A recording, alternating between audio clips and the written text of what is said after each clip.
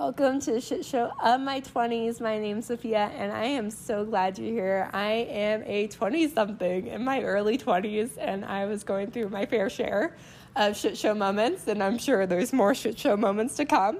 So much fun.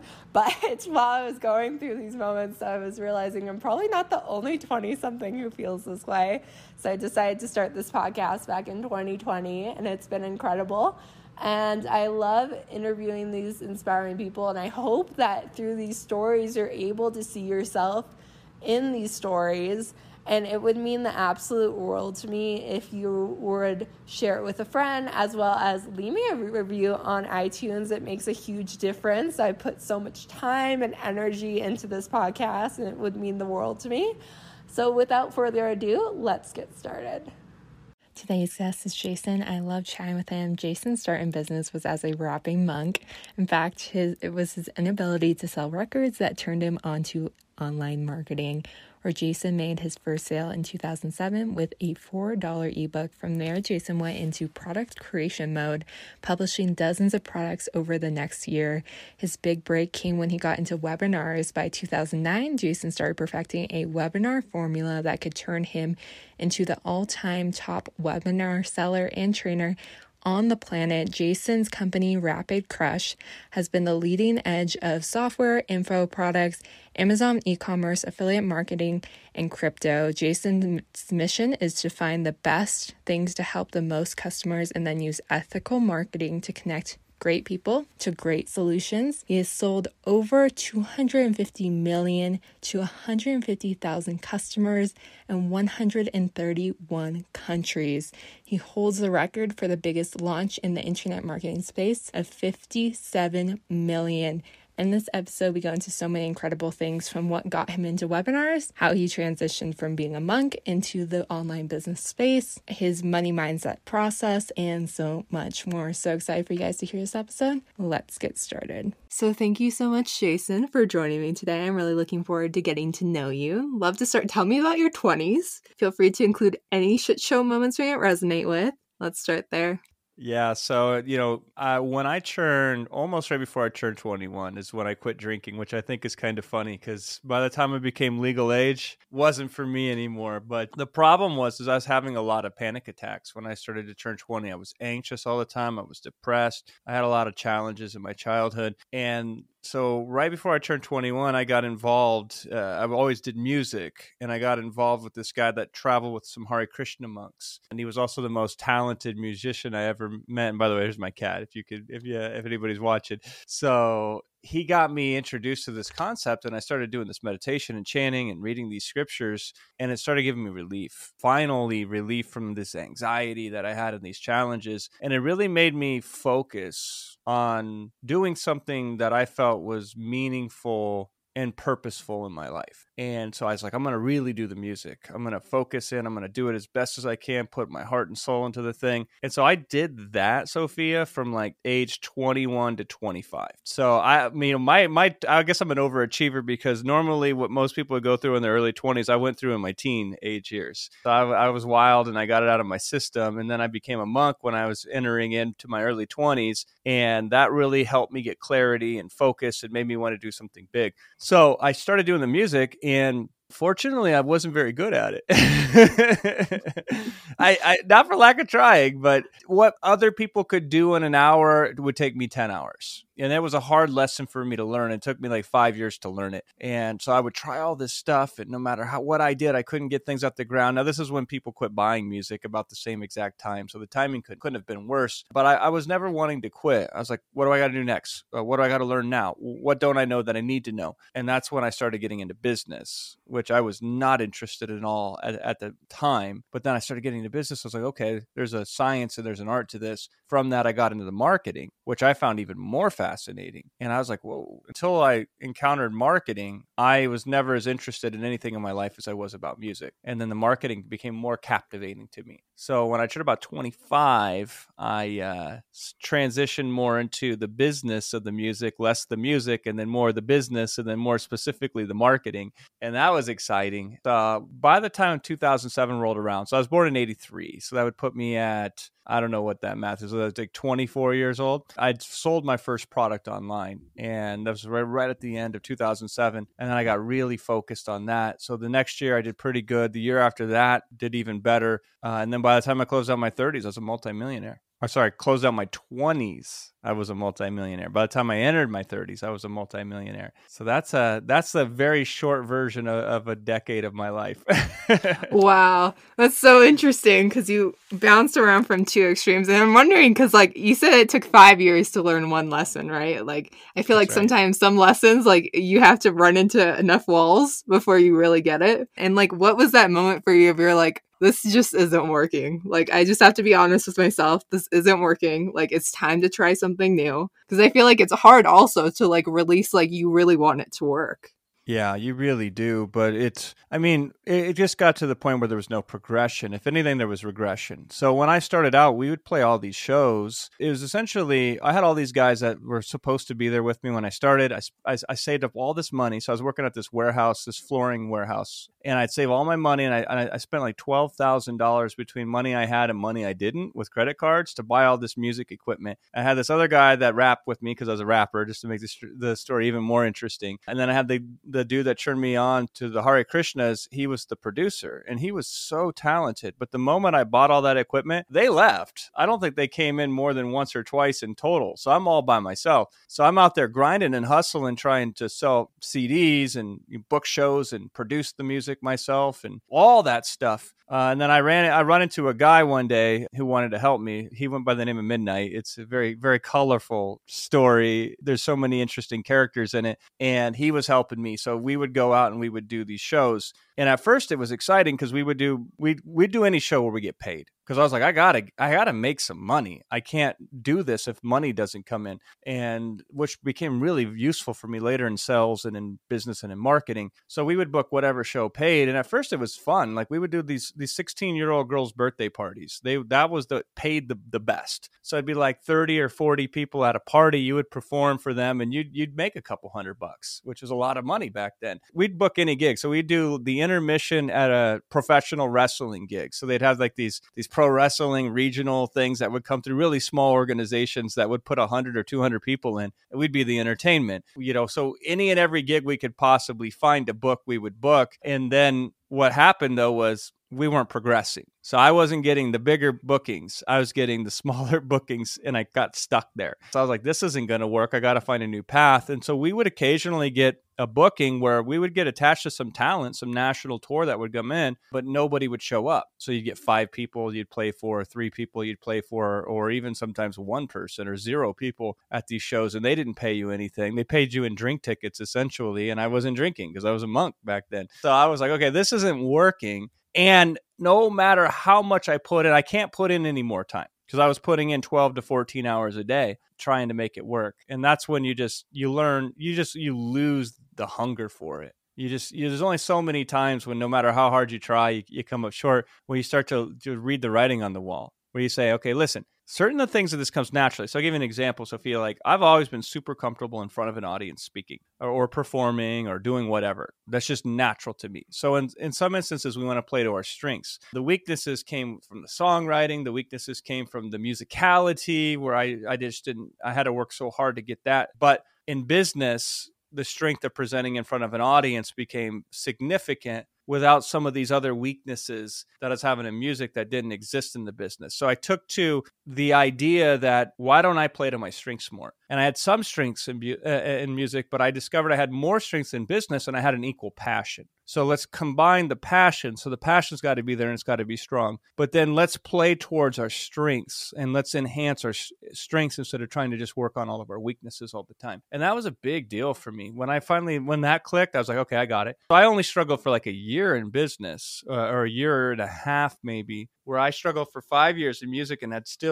I was nowhere better off than where I started essentially. Whereas in businesses, I was starting to pick up momentum. And then when you hit, it's over at that point in time. It's like a snowball turning into an avalanche. And what would you say is like your biggest lesson that you took from being a monk into your business?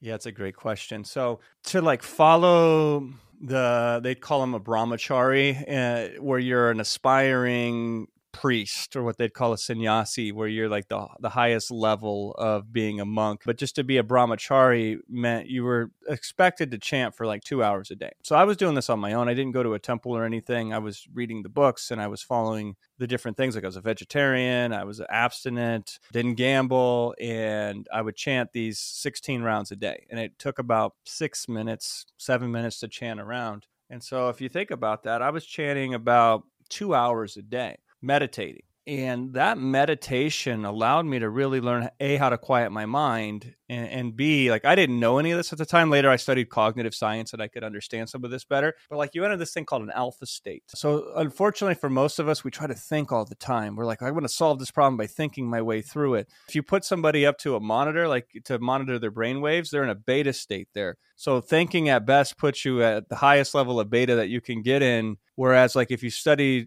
these people that are in flow, they're not in a beta state. They're not thinking. They're just channeling more so than thinking. And they're just connecting in ways that are above logic in and of itself. The thinking is like forcing your way to solve a problem, where you're pushing at something. And if you push on something, it pushes back. And so through meditation, I was able to learn how to flow better, entering a flow state, of course, that makes you super productive. But at the same time, being able to be more at one with the task.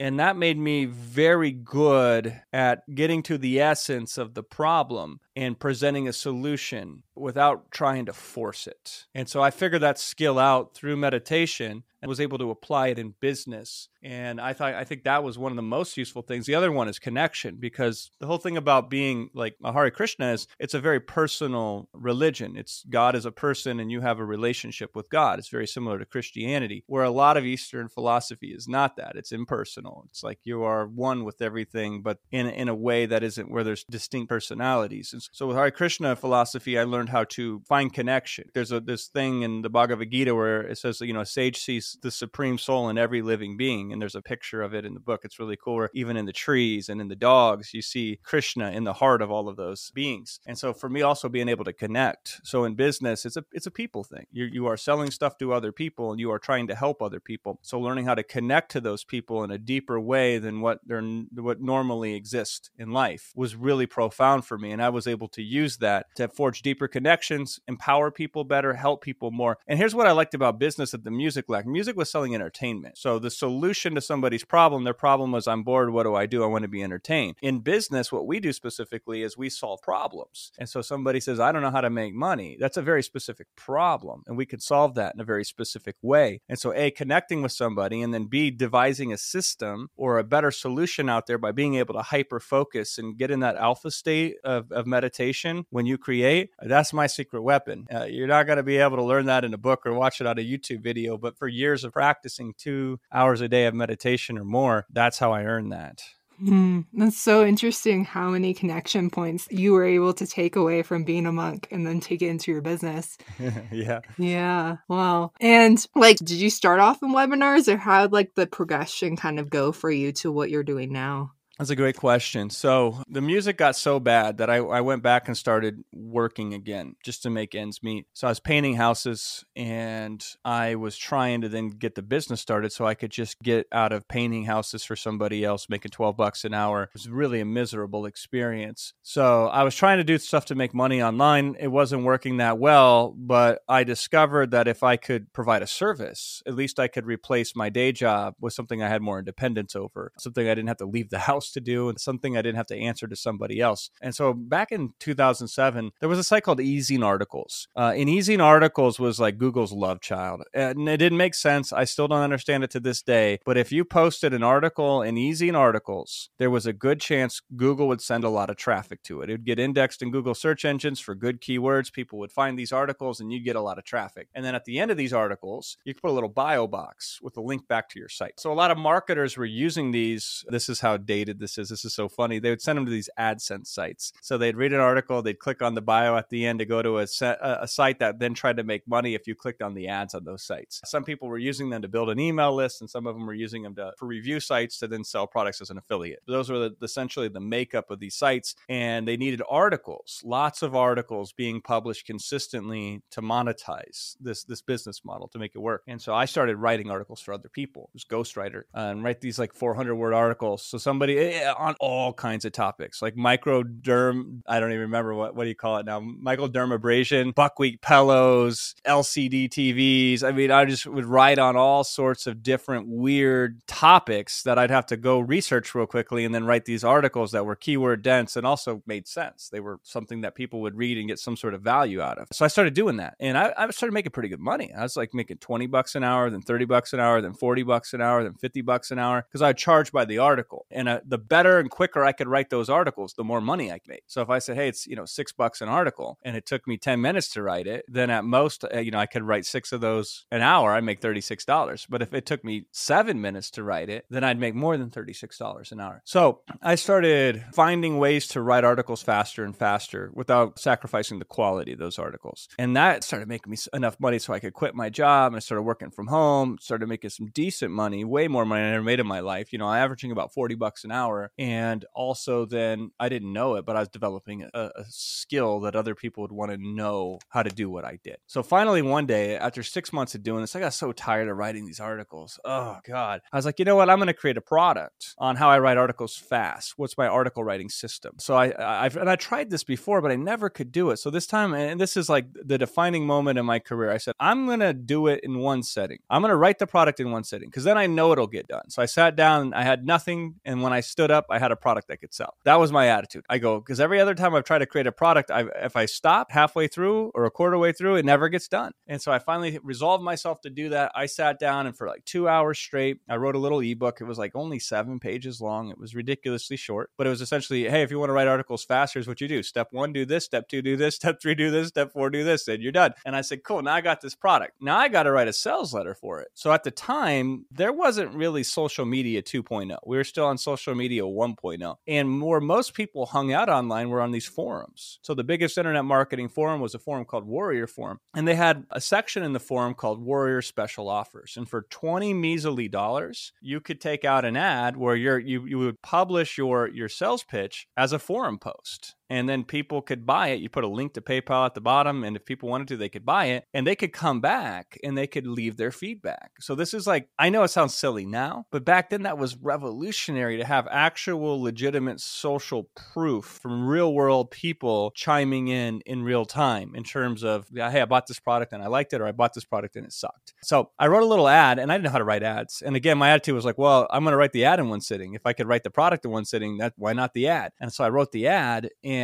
I was so scared that I charged only $4 for the product. And I was like, hey, I think I can cut your article writing time down in half. Is it worth $4 for you to find out? If so, go here and buy this product. I mean, there was a little bit more to it than that, but not very much. And so people went, I put this ad out, and enough people bought it at $4, like an impulse purchase. And then they could go through the product so fast because it was like only 6-7 pages. And then they could apply it because it was just pure how-to. There was nothing else to it other than step 1, do this, step 2, do that. So they'd apply it. And the first time they applied it, they got a good result. So then they would come back and they would post into the thread saying, wow, this really worked. I used to write articles in a half an hour, and now I wrote an article in 15 minutes, stuff like that. So it picked up. And so thousands of people started buying this product in the span of like a week. And the smartest thing I ever did, Sophia, was, and I didn't know the technology at the time, like I didn't know how to put these people on an email list like automatically. So on the thank you page, after they bought the product, they said, here's your download. And if I ever update the product, I'll give it to you for free if you put your email in here. I had like 3,000 people opt into my email list, and these were all paying customers. And when the smoke cleared, I said, wow, I need to learn other things like this. Because I didn't teach people how to make money with articles. I didn't even tell them where to post them or how to optimize them. I just said, here's how you write them fast. So I'm like, I started calling these one problem, one solution, one sitting products. I'm like, where else can I find one very small problem, offer a very step-by-step solution to this problem, and then create both the product and the ad in a single setting? And I did that for like the next year. And I had an inbuilt audience now. So I didn't have to just launch it on this forum. I had an email list. And so I would go out and figure out these things people were complaining about, create $4, $5, $7, $10, $12 products that would solve them, sell them to my list, sell them on the forum. I picked up a couple people along the way that says, hey, listen, I got an audience. Can I promote promote your products and can we split the money? Of course. So we started doing that as well. And that worked out good. So then about a year later, because I kept just trading up, I'm like, okay, now that I know this, how can I do this? Now that I know this, how can I do that? So I got really good at finding solutions. So I said, how can I communicate them besides writing them? Oh, I know, I'll speak about them. And so I said, let me do a webinar. And the first webinar that I did, this is so funny, Sophia, it was brilliant, not because I knew what I was doing. It was brilliant, kind of like, how the harder you work, the luckier you get kind of a thing. And so I said to my audience, I want to create this new product on time management for internet marketers. And I want to use this new technology. It's called a webinar. I think it's good. And if you're willing to try this new thing out with me, if you come to this webinar, I'm going to create the product live on the webinar. If you show up, I'll give you the recording for free. If you don't, then I'm going to sell the recording later. It's going to be $37. And so I thought a whole bunch of people were going to come. I was like, oh, this is going to be a free product. If you show up, not many people came, which was a lesson in and of itself. I was like, okay, whatever. But the people I had live, I said, let me go. So I had a little mind map. That's how I was training back then. And I thought I had an hour and a half of content. Turns out I had 4.5 hours of content. And I trained for 4.5 hours. And people were over the moon. They loved it. They thought it was amazing. And I had the real testimonials again coming into the chat. And so I screenshotted that. And so when it was done, I emailed my list the next day and I said, hey, listen, you missed it yesterday. This is what happened. It was amazing. I'm going to give you a second chance. Instead of for $37 for the next 48 hours, you could buy it for $27. And when I did that, highest converting product I ever sold at the time. People went nuts and they purchased it. So I said, okay, there's something here. And I loved the webinar, and I didn't start by using it as a sales tool. That would come later, but I used it as a fulfillment tool. So then I was like, okay, let me try it this way. So the next thing I did was I took one of my products that was like a $17 product, and it was an 8-step process. And I said, I'm going to teach it live. People ask me about more examples. They want to go more in depth on this exact same product. It's the same system. It's the same approach. But now I'm going to teach it live over 8 weeks via webinars. So about 2 hours a week, 16 hours of training essentially. And so I didn't use a webinar to sell it. I used a webinar to fulfill it. So I started with a single off product, and I went through like a coaching experience kind of thing. And then the third time, finally, I decided, hey, let me use a webinar to sell something. And this all happened in about 2008, 2009. And then once I started selling stuff on webinars, that was when I noticed the real power of webinars, is where you can create what I call a paradigm shift. That's the goal of every webinar I create. Somebody says, my life will never be the same related to this after they come to a webinar. The brilliance of that is if you can, oftentimes the paradigm shift is somebody says, I'm not able to do blank. And then they can't feel that way ever again. When they're done with the webinar, if you do it right, they should never be able to go and reach for that excuse anymore. So you want to engineer a paradigm shift to empower somebody or unlimit somebody at least. And then you get an opportunity. Now that you know what to do, you could either do it by yourself, or you can invest in resources, a community, whatever, spend some money. And now you have other things besides your own efforts and your own time involved in order to do the thing. And that's where the webinars evolved to. And then, of course, when that happened, I just focused on how do I get better at that? How do I get better at that? And that's, the last 10 years of my life. Wow. I'm like, right now, are you still doing low ticket items, or are you doing high ticket items right now? And do you have a thought process between the two? That's a great question. I want to do all of it. Here's my philosophy is you can't help people that don't pay you money. It's really hard to, at least. Like if you buy somebody else's product, it's less effective for me to help you than if you buy my product. So I don't know what's going to be in their product, and you're going to be paying attention to them, and you're not going to be paying attention to me. So there's an identity shift that occurs when somebody spends money with you. Fundamentally, the relationship changes. They start to realize you're somebody worth paying money towards. And if they pay you money and they have a great experience, then it sets this foundation down that I'm open to paying you money again, because the pattern so far has been I give you money, I get better in return than what I gave. So how often do we want to do that? As often as humanly possible. And so from that perspective, whatever you sell, just sell something so somebody can have that experience of paying you money, and people pay more attention to the things they pay for. So you'll probably get a better result for that customer. And they raise an expectation of themselves, which also, it's almost like a placebo effect, if nothing else,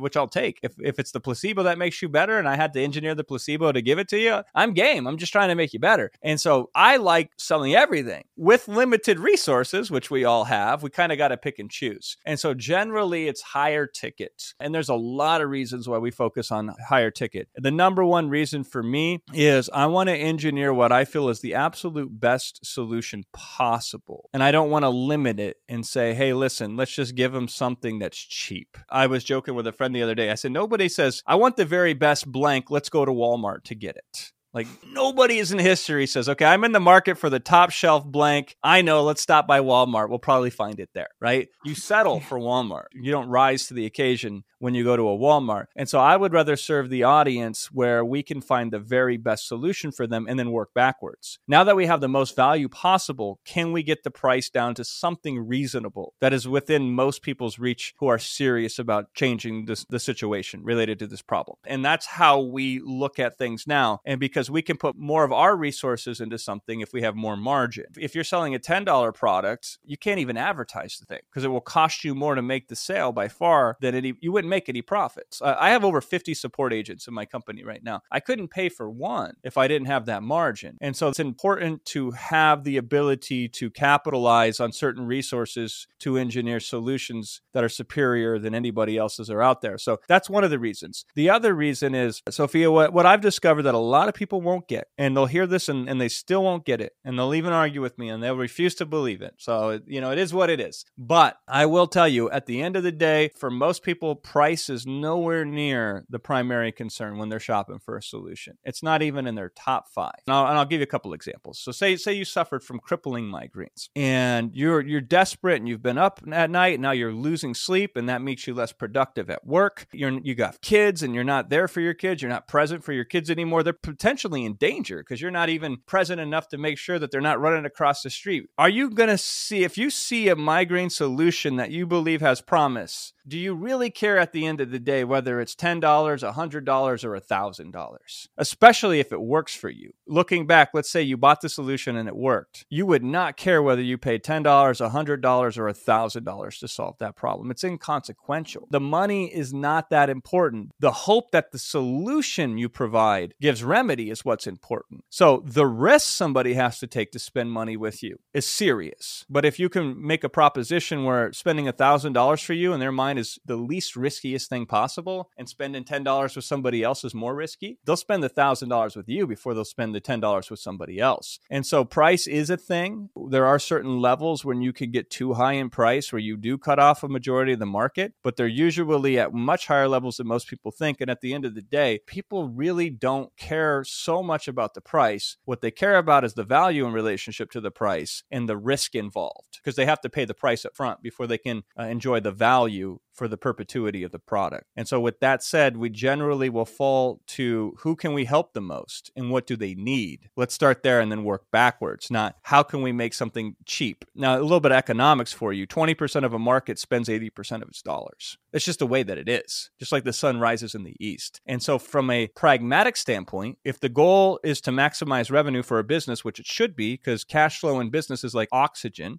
then the idea here is we can serve 1/5 of the audience that spends 4/5 of its dollars, or we can spend 4/5 of the audience that spend only 1/5 of its dollars. And Sophia, here's the ultimate thing when all of this is calculated is 80% of your competition is focusing on the 80% of the audience that only spends 20% of its dollars. So we can go after a market that's 1/5 as big and has 4 times the competition. Or we can go after a market that's 4 times as big and has 1/5 of the competition or something like that. I don't know if the math worked out exactly like that, but you get my point. A lot of money, little competition over here, tons of competition, little bit of money over there. So no matter how you analyze it, it makes sense to serve people that are willing to invest. As I call them, we want to serve the pros, not the hobbyists. That's what we like to serve. So that's a very long answer to a very short question. Yeah, and I like that you mentioned the end of it, because it could be easy to try to go for the people who won't invest and try to convince them to invest versus going to the people who are already investing and showing the value to them. That's right. Yeah, and I'm curious, kind of going back, because you were like not making money in your 20s and up until you got into this. I'm curious, like, what did you have to do in order to take yourself out of that mindset of like making, like not really making any money to where you are now? And did you struggle at the beginning of like starting to actually make more money? I'll tell you, this is interesting because a lot of people would assume being a monk means being like broke and penniless and a beggar and not being attached to materialism, which you definitely don't want to be attached to materialism, regardless, monk or not. Even to this day, I'm telling you, don't get attached to these things because they don't exist forever. They're not yours to begin with. However, there is this concept of abundance and spirituality and tapping into that and using things for a higher power, very effective. So the idea here is I always was open to this idea of essentially infinite. There's an infinite potential in you, just like there is in me. The universe is infinite. It's insane. If you Google this, I can't remember the number, but there are so many planets out there. There's so many galaxies out there. You can't write the number normally. You got to have an exponential on the number. It's like 10 with 23 zeros that follow it. Something ridiculous like that. The known amount of galaxies that are in this universe. And the universe is always expanding. And so there's so much infinite potential. And there's so much abundance out there if you get calibrated to that perspective. So when I was switched on spiritually, I started getting calibrated to how big this world is and how much there is of it and what spirit can do if it's properly aligned with it. So I'd always had this attitude of it's there. I just got to figure out how to get some of it, which was helpful. So I didn't have to fight with this issue that a lot of people do, which is, am I worthy enough? Do I deserve it? I didn't have that friction, thankfully. With that said, though, is it was extremely frustrating because I would watch people who I didn't feel were as capable as me, who weren't as valuable or couldn't serve their audience as well, make lots of money while I slept on the floor. Because I started my business in this little tiny shed. I don't think it was even up to code. I don't think I was legally allowed to pay rent there, but slumlords and all that. And I could only fit either a bed or a desk in the living room / dining room / bedroom / office, right? I could only fit either a desk, so I could either sleep on the floor and work at a desk, or I could sleep on the bed and work on the floor. So I chose to sleep on the floor. My priorities were that the desk was more important than the bed. So there was this absolute, and I came from a lot of poverty as a child too. So I knew how to get by, but I didn't like it. And I seen so much bad stuff come out of lack, of poverty. And I was like, I got to get out of the state of poverty. There's a saying, it's the best thing you can do for the poor is not be one of them. I absolutely believe that. So I did have this motivation, but yeah, it was frustrating and it was struggling for me for many, many years. But one thing I have as a salesperson now that a lot of people don't, I'd spend my last dollar on a program. I would put all my money into something and not worry too much about, well, how am I going to make ends meet? How am I going to do this? I would, if the investment made sense, I would make the investment. It just had to make sense. So I was investing in programs to try to better myself. And eventually something like that clicks. To me, the winning is less winning. It's running out of ways to lose. And I was just willing to run out of ways to lose, trying one thing after another until finally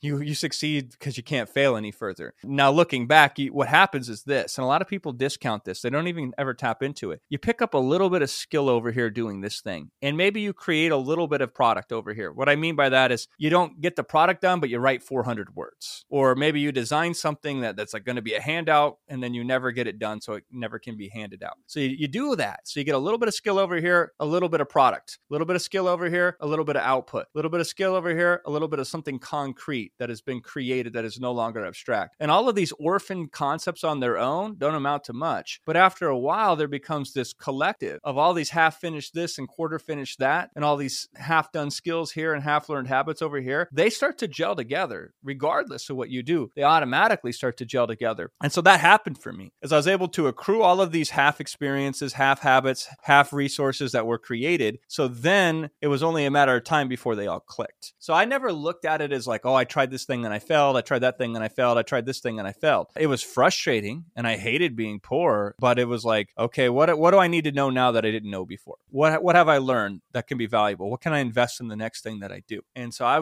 kept grinding it. Now, here's what you underestimate. People overestimate what they can do in a year, and they underestimate what they can do in 10. And so for that first year and a half, you grind so hard and you get so little. But then once it clicks, it becomes harder not to make money than it does to make money. So once I hit that groove, this is how I could go from like 20 to 25 being completely broke, essentially, and to go from 25 to 30 getting rich, multiple millions of dollars rich. Because once you stumble upon something and you're like, man, I'm really bad at this thing. I don't even understand it that much. And look how much money it's making me. Imagine what life would be like if I actually got good at that. So when I stumbled upon webinars, that's what I said. I said, imagine what life would be like if I actually got good at that. And so then you just focus single purposely on this thing that even though you're not good at it, it's making you a lot of money. And as you get better, it makes you more money. It's called a positive feedback loop. And then pretty soon you get really, really, really good at it. And then it makes you so much money, you can't even believe that. So you actually will discount what's possible on the high end more than what most people do the low end just to get started. Like, I've made more money in my life than I could ever possibly imagine. I never dreamed that big. But once you hit that breakthrough and you do what I just did, you will set records in your own mind that you wouldn't even think about that can happen in reality. And that's what's really exciting. And that's what's really powerful. And that's what I try to help people with these days. And I kind of wanted to go deeper into the point you said, like, even if you only had a couple more dollars less, you would you would invest it in something that made sense. That's right. Because it could be so like easy to go into the scarcity of like, I only have like so-and-so left. Why would I invest it all in this program? So I'm kind of curious, how are you able to get to that point? Because I feel like it's very easy to go the opposite way of like, no, this is like the time not to invest. Like, this is the time not to do anything. Yeah, and if you study the masses, that's what they do. You know, here's a success lesson is if the majority of people are doing it, don't do it. Because, you know, if an average person does it, it gives you an average result. So that's what most people do. I understand why they do this.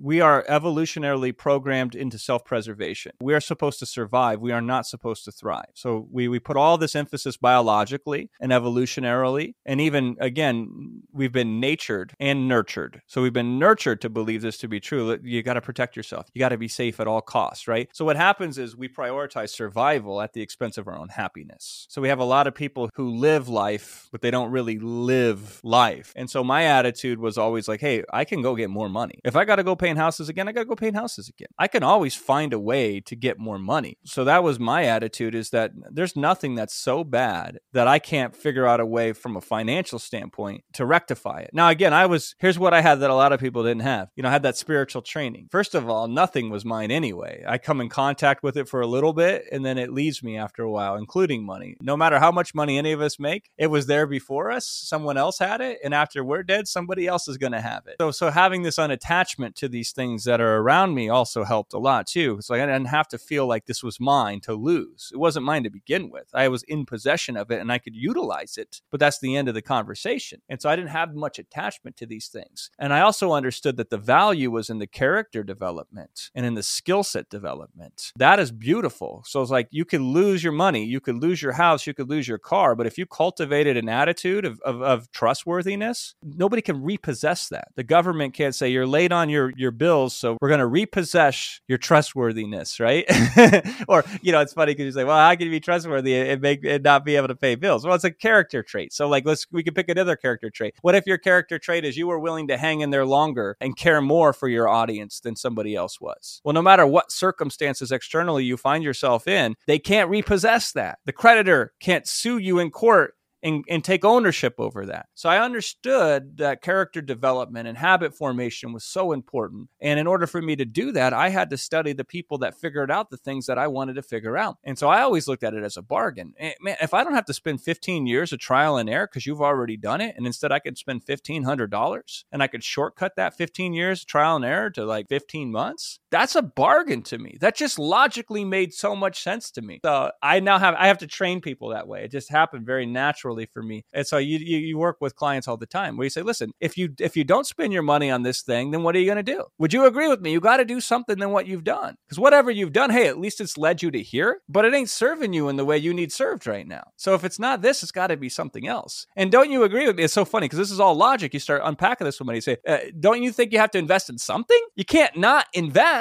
You can't solve the problem with the same consciousness which created it in the first place. So we got to invest in something. Now, do you suppose something's going to come along that ticks all the boxes? Like this thing that's in front of you right now is ticking all the boxes? It's unlikely. And even if it did next week, that's a week of opportunity cost that you've lost. And then it starts to make sense. People get it if you work with them enough. A reasonable person will say, okay, that makes sense. And so you just got to really work it through. Here's the problem, Sophia. A lot of people form these belief patterns because something happens to them once or twice or three times. And then they take these belief patterns and they generalize them and then they never examine them again. So, you know, client would say to me, hey, Jason, I tried everything on Facebook and nothing works. I say, everything? Really? Every single thing? Like there's got to be millions of combinations of things you could try. Name me 176 things you've tried. And they're like, usually everything means three things I've discovered. They tried it three different ways, one time each. It didn't work automatically immediately when they tried it. And now they've generalized it and says it doesn't work. Or they'll say, well, it works for other people, but it doesn't work for me. Or it works in other industries or it doesn't work for me. And then they just believe that for the rest of their lives. It's tragedy because, Sophia, I I have clients all the time that come up to me and they say I'm stupid, and they're really smart, capable people. And oftentimes what you've discovered is when they were a child, somebody in a position of authority, like a teacher or a parent or somebody they looked up to, flippantly said to them, "You're stupid." And then they believed it. And now here they are, 55 years old, still believing that one thing that they heard that one time that was said in just that one way, to where they were able to generalize it. So they've created this belief pattern. And that's a big challenge. And so what happens with these people, especially with money and investing in themselves, they've created these belief patterns, and then they've never examined them again. They've never sat down with them and said to themselves, does this still have to be true? What if this was false? What if I had to replace this belief pattern with a different one that was more empowering? What could that belief pattern be? But nobody sits there and really examines these things. And so my goal is to help people examine those things. And so everybody has limitations. And my goal isn't necessarily to figure out something new to improve you. My goal is to remove something that limits you. And naturally, you will tend to improve as a byproduct of removing that limitation. And so all these belief patterns have these limitations. The limitation is, oh my God, if I spend money on this thing, I've wasted my money if it doesn't work. I'll look like a fool. Other people will tell me I told you so. And I literally paid money to fail. That sounds terrible. So instead, I will hold on to this money. Okay, well, let's break that down, right? Are you truly a failure if you tried this thing and it doesn't work? What's the worst case scenario? If it's not this, then what else is it? And et cetera, et cetera. And there's so many different ways we can look at that from so many different perspectives. It's just amazing how people get locked into one perspective and then they never, ever change from that perspective. And some people will die with that limiting belief for 50, 60, 70 years. So they'll walk around thinking it's true. It's a thought. It's neither true or false. It's just a thought with a story attached to it. So yeah, as you could tell, I have a lot to say on this subject. Yeah, I love it because it's interesting. Like you start to think in your head, okay, what happened like twice that I just created a belief pattern about and stopped me from doing whatever thing. And if you were to lose everything today, everything's gone, all your content, everything you've done, all your programs, what would you do to restart? What would your restart look like? Yeah, that's a fantastic question. So first thing is I would want to get my finances in order. Because until you get your money in order, it's hard to think about anything else. And so I would find a high quality product that I could sell as a salesperson and get a big commission on. See, this is the brilliance of having these thought patterns and these belief patterns is I know I could sell a $10,000 product because A, I've done it before, and B, I'm not limited. A lot of people will be like, well, I've never paid $10,000 for anything. So how could I ask somebody else to? Well, I was like, gee, like not every jet salesman owns a jet, you know, most of them don't. So I would like, if we had a product that I could sell for $10,000, first of all, it has to be super high quality. For ethics, of course, and morals, of course, I only want to sell the best, but also pragmatically speaking, it's infinitely easier to sell a superior product than it is to sell an inferior product. So it just practically makes sense. So if I could find a product that was an absolute deal for the right target audience, and it was $10,000, and I could make, say, a 15% commission selling the thing, I'd make $1,500 every time I made a sell of that thing. And if I would set a goal, I'd say, okay, listen, if I want to make, if I sold one of those a day, 5 days a week, right? That's like, I don't know what that is. That's like $7,500, something like that. If only selling one a day for a week. So I could make 15, 30,000, maybe even more money in a single month selling a product like that. So I would try to find an organization that would give me leads, and I would try to sell $10,000 products with the goal of selling one a day that I could make $1,500 on. And I could be making within 30 to 45 days the equivalent of $250,000 a year in salary, if not more. And that's where I would start. I would not end there because to me, and this is just my values, is I want to help as many people as possible. So doing it one-to-one is a highly inefficient model for contribution and impact. So I would take that to get my finances in order. And then from that, I would start to switch from sales to marketing. And then I would be able to create and find and serve audiences that are being underserved, to where if I could tap into that audience, I could sell millions as opposed to selling them onesie twosies at a time. And I would create my own products instead of selling somebody else's products, because then I could design them exactly how I wanted to, and make the bets that I would make, as opposed to working for somebody else's dream. I'd create my own dream to work for. But that's what I would do. A lot of people wouldn't do that. The biggest challenge with them is not only is it the high ticket limitations, but the fear of rejection, right? It's like, oh my God, what if I say something to somebody and they tell me no? Well, that's life. You're going to get, for every yes you get, you're probably going to need 20 to 30 no's in order to get it. So you could either get mad at it, or you could accept it and figure out a way to deal with it, not have to attach somebody else's external no with your internal worth. And again, because I've worked on those things already throughout the years, I don't have that friction, that limitation. So I could start all over again in, and because I have those attributes and I have those habits that I've already formed, I could get back into order very quickly. In a lot of ways, it's like it almost sounds like a dream. It sounds good to me because I have to get rid of all this crap that I somehow accumulate. We're just amazing accumulators of things that we mostly don't need that end up owning us instead of us owning them. So maybe it'd be a nice fresh start. Again, this is me. I'd find the upside of whatever situation I was in. If it's just a little crack in the door, I'd figure out how to leverage that tiny crack to fling that door open and get through to the next room. Yeah, I like that because that's a really good way to get started. Go into high ticket space, go sell products on the behalf of someone else, learn from that, take the money, put it elsewhere. It's a lot easier going that route versus trying to go the route of, another way. And I have a final question for you. If you were to go back in time and talk to your 20-year-old self, what would you want to tell him? Or if you want to tell him nothing at all, that's an option as well. Ooh, this is good. Yeah. I would tell him to do therapy sooner.